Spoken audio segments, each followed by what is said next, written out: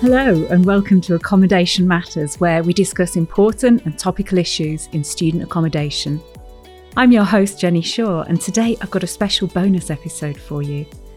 In our last episode, we focused on the future of environmental sustainability and played a short interview with Nick Pegula, our Sustainability Construction Manager. Well, today I've got the full interview for you.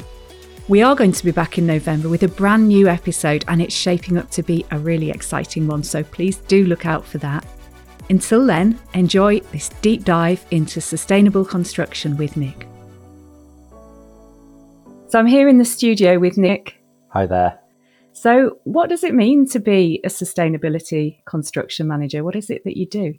So I work in the development team for Unite students. So we build all of our new PBSA and also now our build to rent products. And so within the team, I in effect look after or develop our approach to sustainability on our buildings. And so that means looking at a range of different environmental and social impacts associated with our construction projects. So before we dive into that and what that means, what's your background? How did you get into this kind of work? So I've worked in sustainability now for about 13 years, sort of in various sectors. So originally started in local authority, working as a climate change project officer. And then from that, I moved into architecture as a sustainability consultant, and then joined Unite to go client side about a year and a half ago. Can you break it down for me, sustainable construction? What does it mean, and what kind of impact are you looking for at the end of the day? What's achievable? So probably the best way really to describe what sustainable construction is we often talk about sustainability as having three pillars. So environmental, social and economic sustainability. I think traditionally everyone's, aware of carbon emissions, and that's still probably the big driver in the built environment in regards to sustainability. And so that's about driving down the carbon emissions associated with the energy consumption within our buildings. But also now there's a big emphasis on the carbon associated with the materials and the construction process itself, which we refer to as embodied carbon.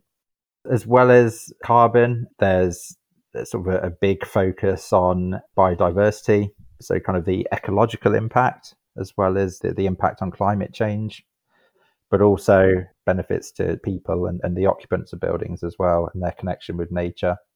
I guess sort of building on from that, the social part of sustainability is really about how our buildings provide a good environment for those occupants within it. So providing good air quality, a sense of well-being, things like acoustics and lighting can all have an impact physically and mentally, as well as that kind of consideration about the impacts of the buildings themselves and directly onto the people. We think about sustainability across the life cycle of the building. So that really starts from the kind of the mining of the raw materials and the impact on the environment and the people involved with that process through to the construction of the building.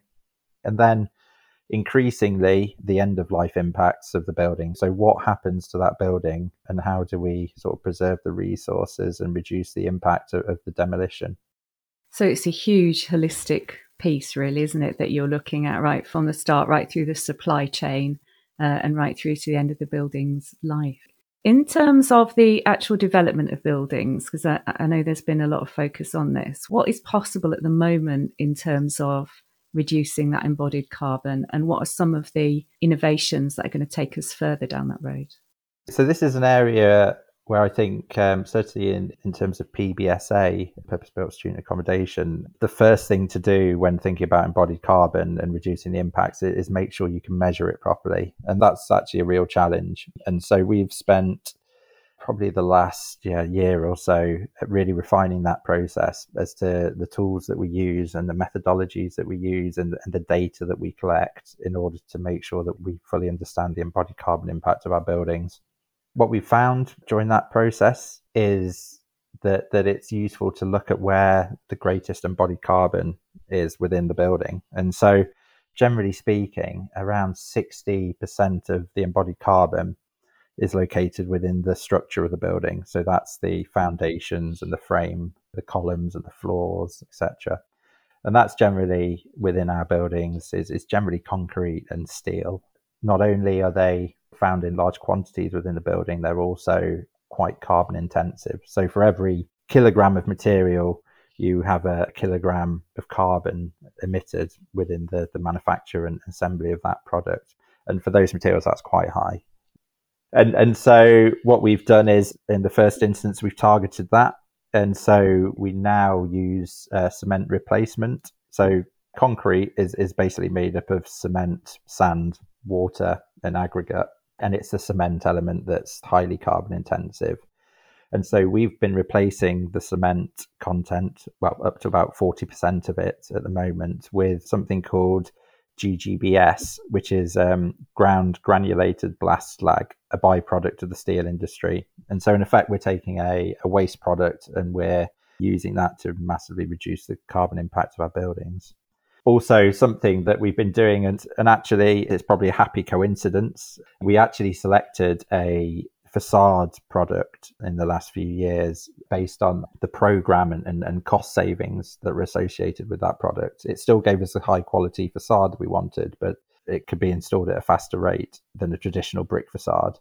But actually we found out that that's got huge carbon savings. And part of my role is to look at the net zero carbon constructions out there on the market and the feasibility of those constructions. And actually, by chance, we'd really come across one of the lowest carbon options available to us. Are there any good examples of net zero carbon construction buildings? There are. I would say student accommodation is possibly slightly further behind than some other sectors. I mean, there are some good examples of student accommodation that's been developed recently. I know in Leeds, Newcastle and Bristol, there's been some passive house student accommodation that's been developed. Passive house, for those who don't know, is a very low energy approach to design and construction. Associated with that, you have low operational carbon emissions. Unite students, actually, we haven't achieved a passive house development yet, partly because our developments are quite large and it's a lot more feasible at the moment to do that on kind of smaller scale developments. But we have been adopting the principles and we're quite close to passive house levels of performance. So our recent development and our current pipeline of developments are sort of industry leading in terms of their operational energy performance. One of, I think, the challenges that we found is achieving very low embodied carbon within our developments. And part of that is down to things like building regulations and insurance. So it's quite difficult to use timber, which is a very low carbon construction material. And so we see a lot of lots of commercial offices and actually university buildings where they've incorporated timber. A really good example is the Enterprise Centre in the University of East Anglia, if anyone's interested. That's probably the most sustainable building I can think of. So what are the barriers to doing something like that in accommodation? So the challenge really is around building regulations in terms of the use of timber on facades. So once you exceed a certain height, you're unable to use timber as it's potentially combustible. Insurance is a big issue. That's quite a big blocker. So, potentially there's opportunities to use, I mentioned it, CLT, which is cross-laminated timber, which is a very efficient form of timber construction, which is incredibly low carbon. But there are issues. Insurance companies can be quite reluctant, or historically have been very reluctant to insure buildings constructed of that. People think it's because of fire, but actually I believe it's down to leakage. So you mentioned ecological impacts. Are there any good examples, either in Unite's buildings or elsewhere, of a really sort of positive approach to biodiversity within PBSA? Our latest development at Morris House in Nottingham, which has just opened this year, is probably a great example actually of how we've basically taken a brownfield site and completely redeveloped it into, I think it's 706 bedroom accommodation just next to the Jubilee campus. And we've created some really good green space, not only for students to use, but also there's some great sort of planting selections that maximize biodiversity opportunities. But also it's kind of created this green corridor connecting the Jubilee campus with student accommodation, so the students can kind of walk through nice landscaped green space on the way to their lectures in the morning and back. That's lovely. Paint me a picture, Nick. What does it look like? Is it like a beautiful meadow or something like that? I mean, it's looking very nice at the moment, but yeah, I'm sure as the planting matures, it will look even nicer in a few years' time.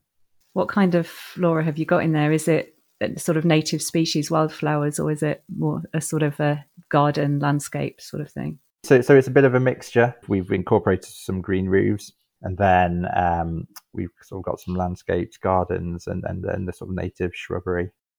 Just to finish us off, what does the future hold? You said it's still quite difficult to get to net zero in terms of the development, the embodied carbon, but how is that going to change in the future? What's coming over the horizon that will help us do that?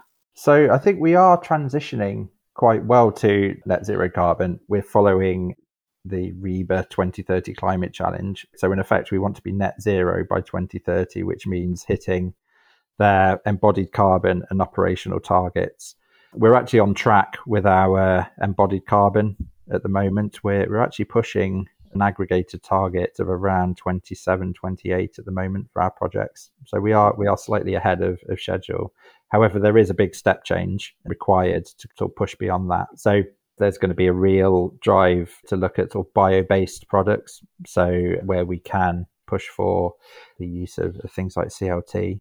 But actually, primarily the first instance, and again, this is sort of visible on one of our developments, Bromley Place in Nottingham, where we're using sort of adaptive reuse of an existing building. And so we're able to basically make huge carbon saves through the reuse of existing buildings and prioritizing refurbishment over demolition, which carries challenges, but actually can also carry sort of big rewards in terms of carbon savings. And so I think something the industry is really driving now is this principle of the circular economy and resource preservation. And so as we do decarbonize the grid, as we improve the efficiency of our buildings, they will inherently become much lower carbon. And I think the switch probably in the next few years will be slightly from carbon to, I think, resource preservation. And that's a whole other conversation, I think. Yes, it is, yes. Maybe we'll reconvene on that next year. Great. Thank you very much for speaking to me today, Nick. Thank you very much.